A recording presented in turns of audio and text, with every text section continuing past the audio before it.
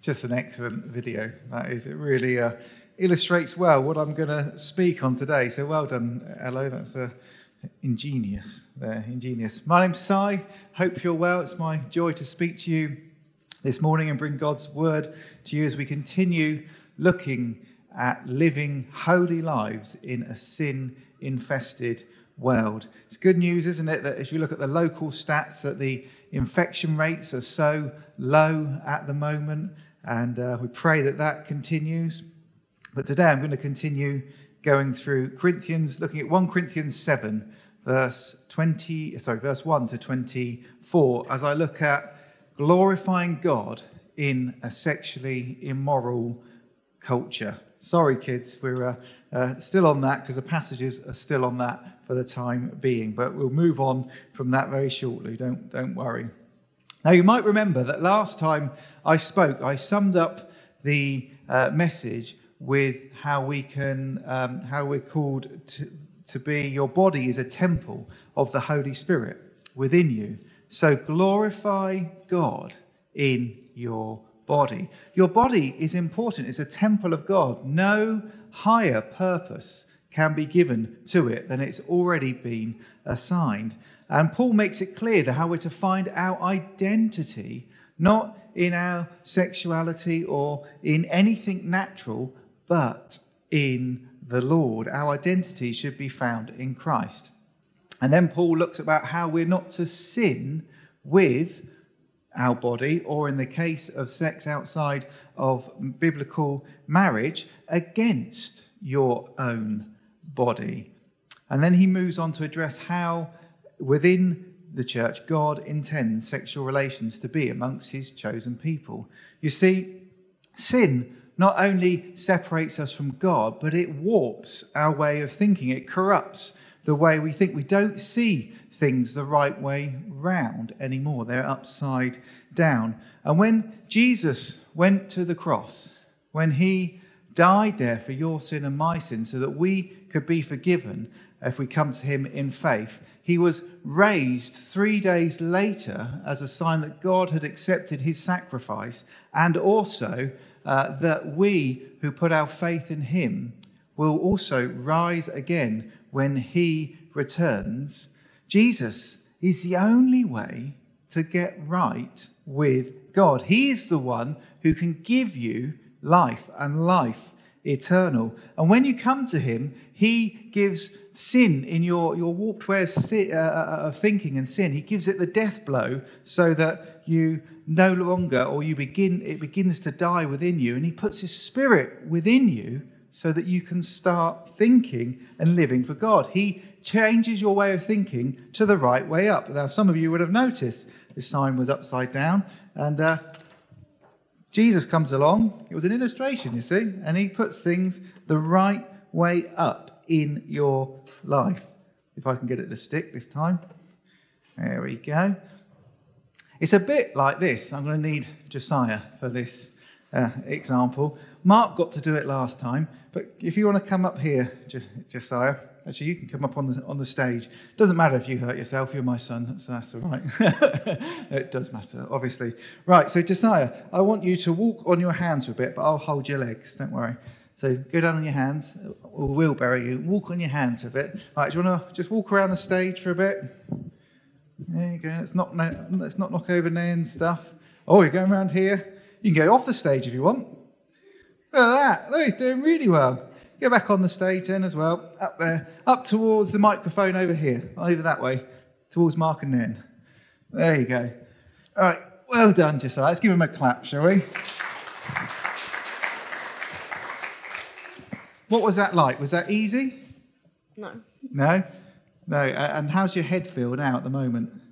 A bit like full of blood. Bit full of blood. That's right. Okay, thank you. Take a seat. You see, when Christ turns your life around the right way up, as it should be, actually, whilst that is the way we're called to live, the way that our bodies have been made to live, at first it can seem a bit, whoa, what's going on here? Have a bit of head rush like Josiah did then. But actually, it's the way we've been made to live by God. It's the way our body's designed, and so it's the better way for you. So, without further ado, let's turn to 1 Corinthians 7. And I'm actually going to start, just to put it in context, in verse 18 of chapter 6.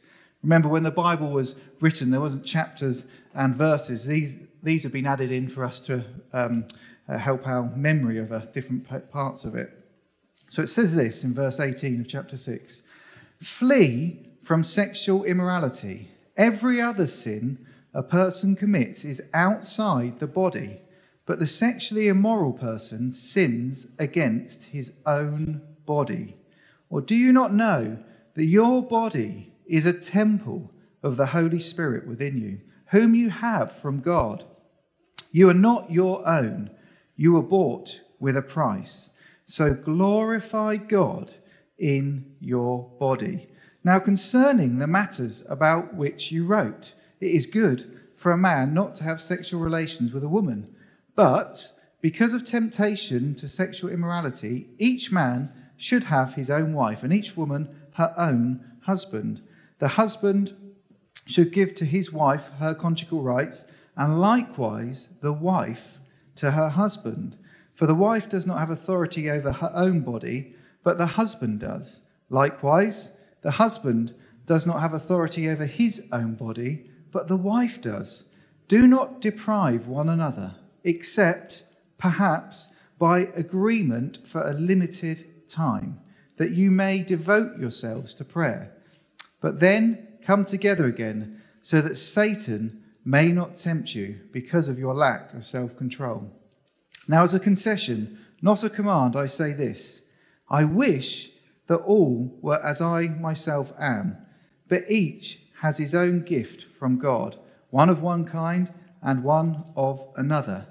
To the unmarried and the widows I say that it is good for them to remain single, as I am. But if they cannot exercise self-control, they should marry, for it is better to marry than to burn with passion. To the married I give this charge, not I, but the Lord.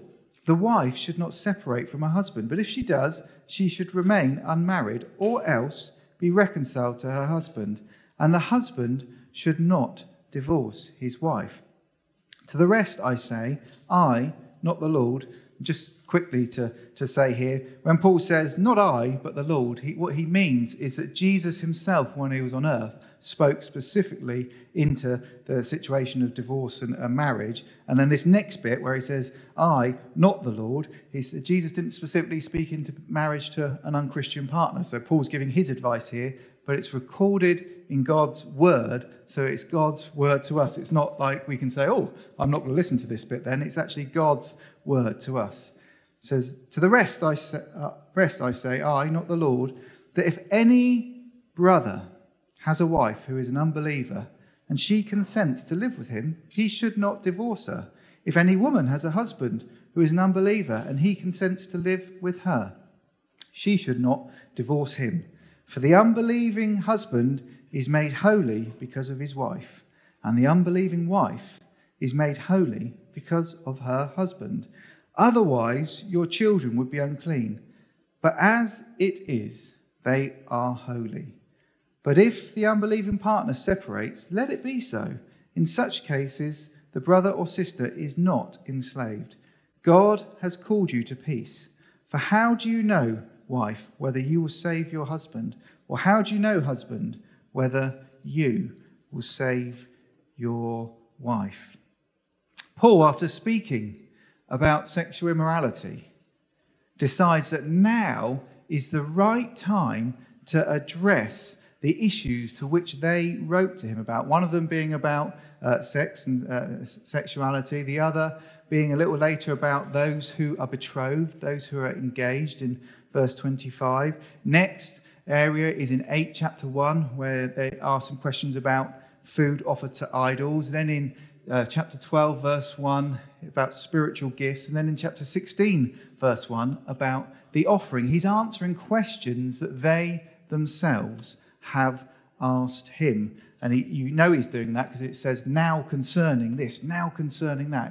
He's writing concerning the questions that they had asked him. And what's also helpful to understand is that in a sexually immoral culture like theirs and ours that was rife around that time, there was also another competing view, a sort of ascetic view that held that if you could rise above your bodily needs, then you were somehow more spiritual than the others, because the body is evil. That was what their wrong thinking was. And actually, part of this came into the early church as well, possibly because Paul and Jesus themselves were single men. This led to, in the first few centuries of the church, actually for longer even, them over-emphasizing the importance and need for celibacy, which Paul actually warns us in this passage will lead to immorality, which sadly history shows it has. A clear warning to us as believers today not to go beyond what is written in Scripture, 1 Corinthians 4, verse 6. However, that said, it would be fair to say that the pendulum has swung too far the other way nowadays, and how nowadays we view singleness as almost undesirable, as something, there must be something odd about you. Our culture actually makes fun of people that want to live a single life, because surely your body's made for sex. Well, Paul's already said, no, it's not. It's made for the Lord. And Paul is clear, isn't he? He says, it's not a command, but I wish that all were as I myself am, but each has their own gift from God. Jesus says in Matthew 19, not everyone can receive this saying, but only those to whom it is given. For there are eunuchs who have been so from birth, and there are eunuchs who have been made eunuchs by men, and there are eunuchs who have made themselves eunuchs for the sake of the kingdom of God. He's speaking metaphorically there, not physically making yourself a eunuch, but choosing celibacy to serve the kingdom of God. Let the one who is able to receive this, receive it. God, in his wisdom and goodness, gives some people the ability and enough self-control over themselves so that they can glorify God in their bodies through undivided service and devotion to the Lord. You see that in chapter 7, verse 35 of 1 Corinthians 2. It's a high calling that Jesus and the Apostle Paul says it should, whilst it's only for a few, it should be honoured by everyone, particularly people in the church. And we have people in this church who model this to us brilliantly. So God may even be speaking to some of you now about this call today. Can I tell you, just gently, to listen to what God says above what society says is right and wrong. The happiest and most fulfilled life you can have is in submission to God.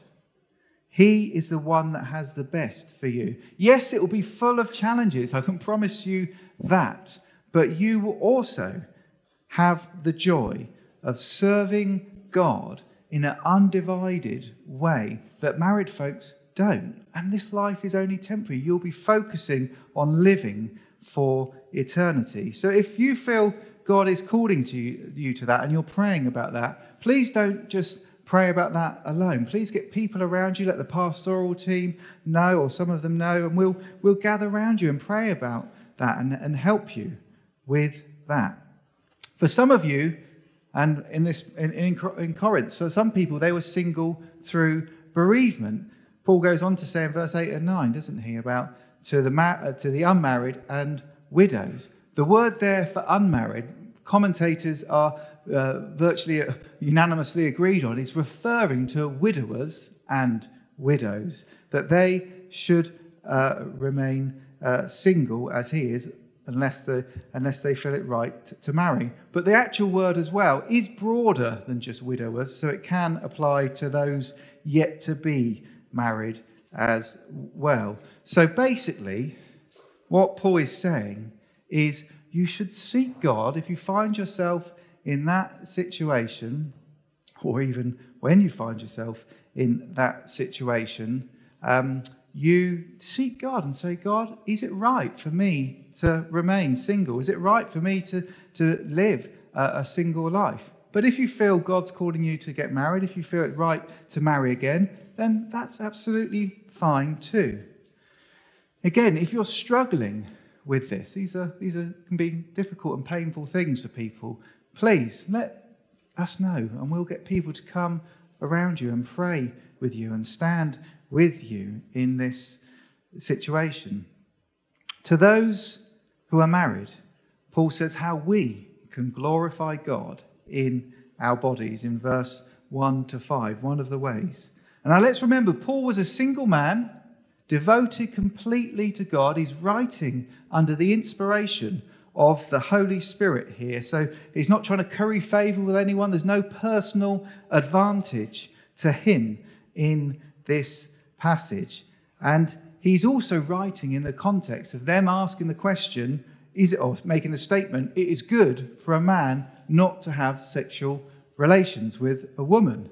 And in the context of dealing with sexual immorality in the broader context of 1 Corinthians. And his answer is unequivocal.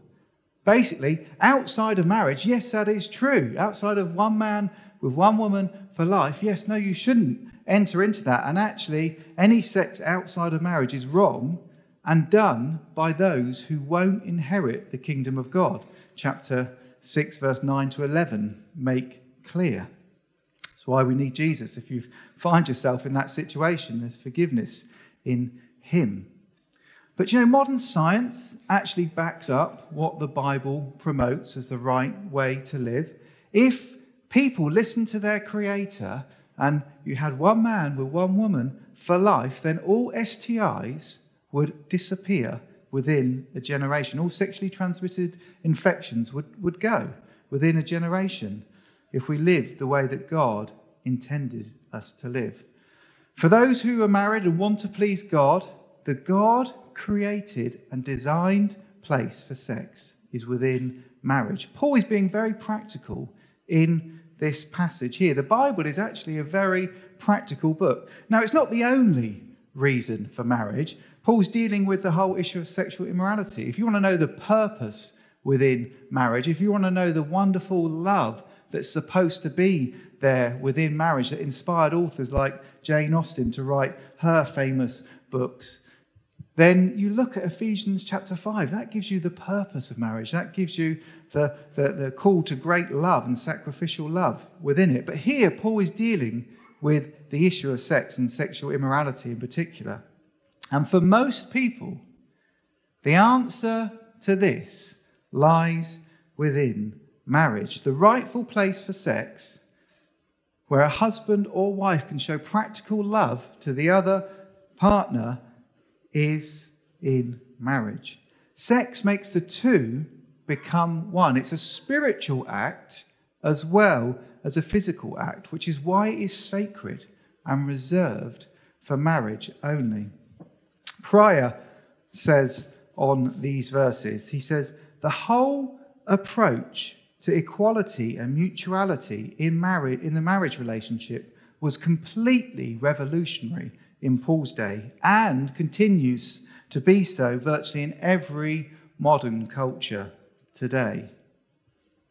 You probably didn't even realize it as I was reading the passage, how absolutely equal Paul makes men and women in this passage. It would have been absolutely shocking in Paul's day, you need to understand. In a day of polygamy where that was perfectly acceptable, Paul makes it clear that a man should have his wife, one wife, and a wife should have her husband, one husband. In a day when under Roman law, the woman had no rights, the wife had no rights, she was her husband's property. He could even kill her if he wanted to. Paul makes clear here that all the rights the husband has, the wife has over her husband too. The fact that everything he addresses the man about, he also addresses the woman about, and sometimes addresses the woman before he addresses the man, shows that in Christ we are equal, as it says in Galatians 3, verse 28. In the West, because of our Christian heritage that we have here, we take this for granted. But actually, it's not true for the majority world, even today. They would still not hold to equality. They may do in speech, but not in practice. But with our equal status, with our equal rights that we have as men and women, in marriage, we should willingly give ourselves to our spouse. And the whole emphasis here, just to be clear, is on willingly giving, not trying to manipulate or not enforcing either. Actually, if force is ever used in this situation, particularly in this most intimate context, then, as I said last time, other biblical principles come into play and the state will need to be involved, and we will help you as a church with what we can as well.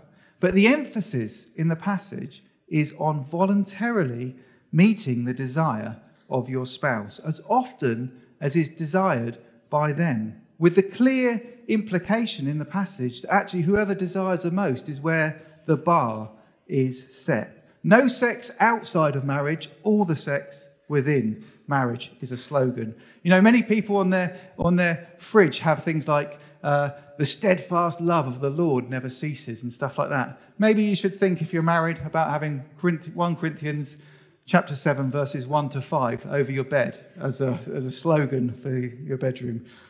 You see, it glorifies God when you, as married couples, live in a sexually immoral world in a sexually pure way.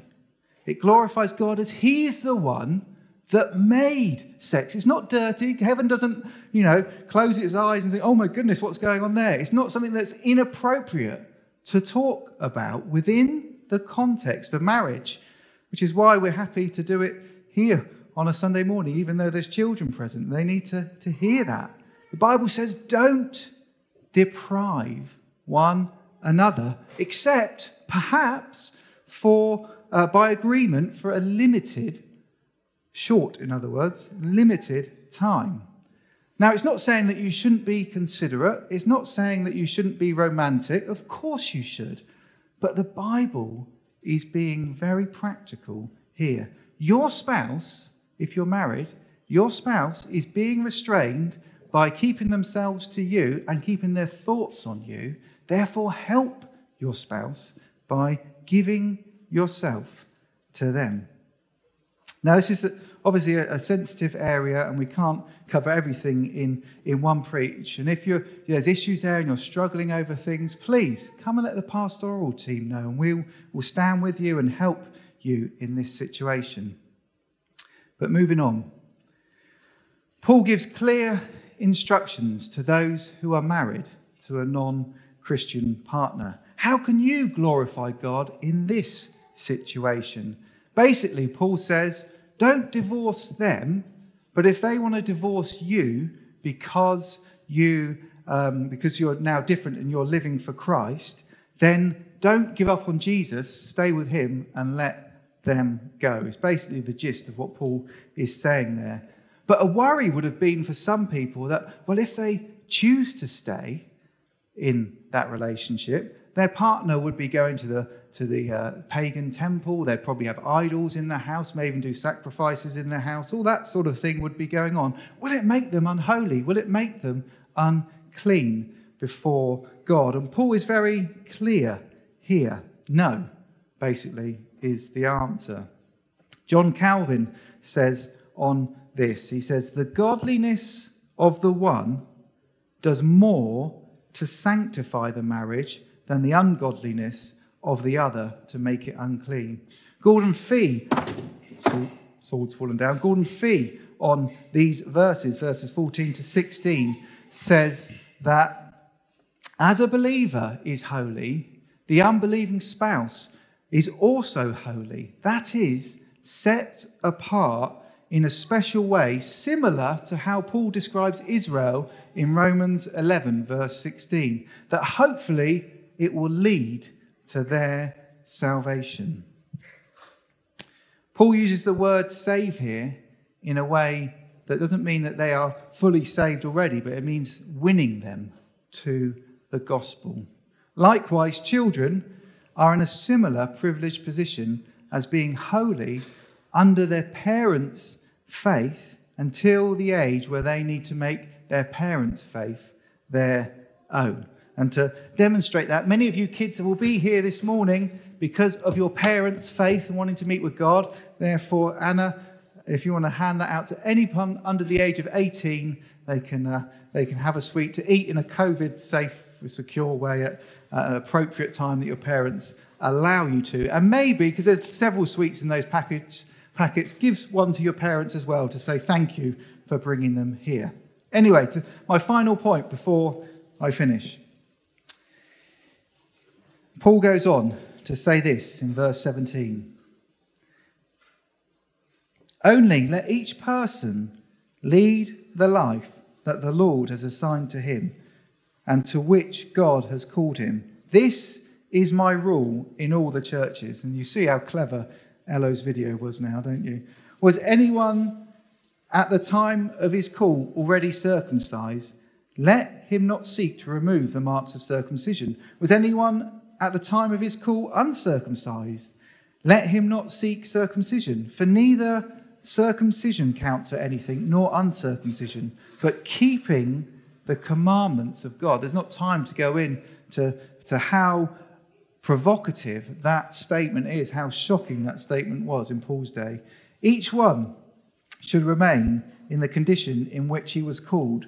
Were you a slave when called? Do not be concerned about it. But if you can gain your freedom, avail yourself of the opportunity. For he who has called in the Lord as a slave is a freedman of the Lord. Likewise, he who was a free when called is a slave of Christ. You were bought with a price. Do not become slaves of men. So, brothers, in whatever condition each was called, let him remain with God. Now, this may seem like an abrupt change to you, that going from singleness and marriage to circumcision and slavery. But in Paul's thinking, he is reminding the Corinthians and us about the ways that we can equally live out our calling for God. And he's just completing the circle, if you like, of his thinking. In Galatians 3, verse 28 and 29, we see that a similar thing addressed there, but in a much shorter way. There is neither Jew nor Greek, there is neither slave nor free, there is neither male nor female, for you are all one in Christ Jesus. And if you are Christ, then you are Abraham's offspring, heirs according to the promise. Having made it clear, you see, that in Christ, male and female are equal. Having made it clear that in Christ, whether you're married or single, you have your own way of glorifying God in an equally glorifying way. Paul completes his circle here by saying it doesn't matter whether you're a Jew or Gentile, whether you come from a Christian heritage or a heritage of being part under God's covenant or not. You can equally glorify God. What matters is keeping the commandment of God to believe in Jesus and live for Jesus. He then goes, that's verse 18 and 19, he then goes on to say you can equally glorify God in your bodies, whether you're a slave or free. Again, so shocking in Paul's day. Just as he gave equality to men and women, he gives equality to the slave and the freedman, or even the slave owner. He places them on an equal footing before God in verses 21 and 23. In fact, it was the seeds of equality that were sown in the gospel that led to the abolition of the slave trade. Praise God for that. And he does give that hint here as well, doesn't he? Where he says, well, if you can get free, make sure you get free, because we're not called to be slaves of men. We belong to God. I'm going to invite the band back up just as I bring this to a close now. So, my friends, regardless of your family history, whether you have a Christian heritage or not, whether you have a high-paying job or not, whether you're single or whether you're married. Do all you can to glorify God in your body and help those around you do the same. Live your life trying to please the one who gave his life to buy you to God at a price, the price of his own life shed for you on the cross. So let's give our all to glorifying the Lord Jesus together. Amen. Amen. Amen. I invite you to stand. Just going to pray. If you've here today, or if you've been watching this and you don't know Jesus and you want to get right with God and you think, yeah, I know I need him, then just pray this prayer in your heart along with me. Heavenly Father, thank you for loving me enough to send Jesus to die for me on the cross, for all the things that I've done wrong. Please forgive me of all those things. You may just even want to name some of those things before God that have come to mind as I've been speaking. Father, thank you that in Jesus I can be forgiven. Help me to live the rest of my life for you by the power of your Holy Spirit. And I ask this in Jesus' name. Amen. Amen. For the rest of us, let's do all we can to glorify God in our own bodies and to help others glorify and magnify the Lord together. Amen. Thank you. Amen.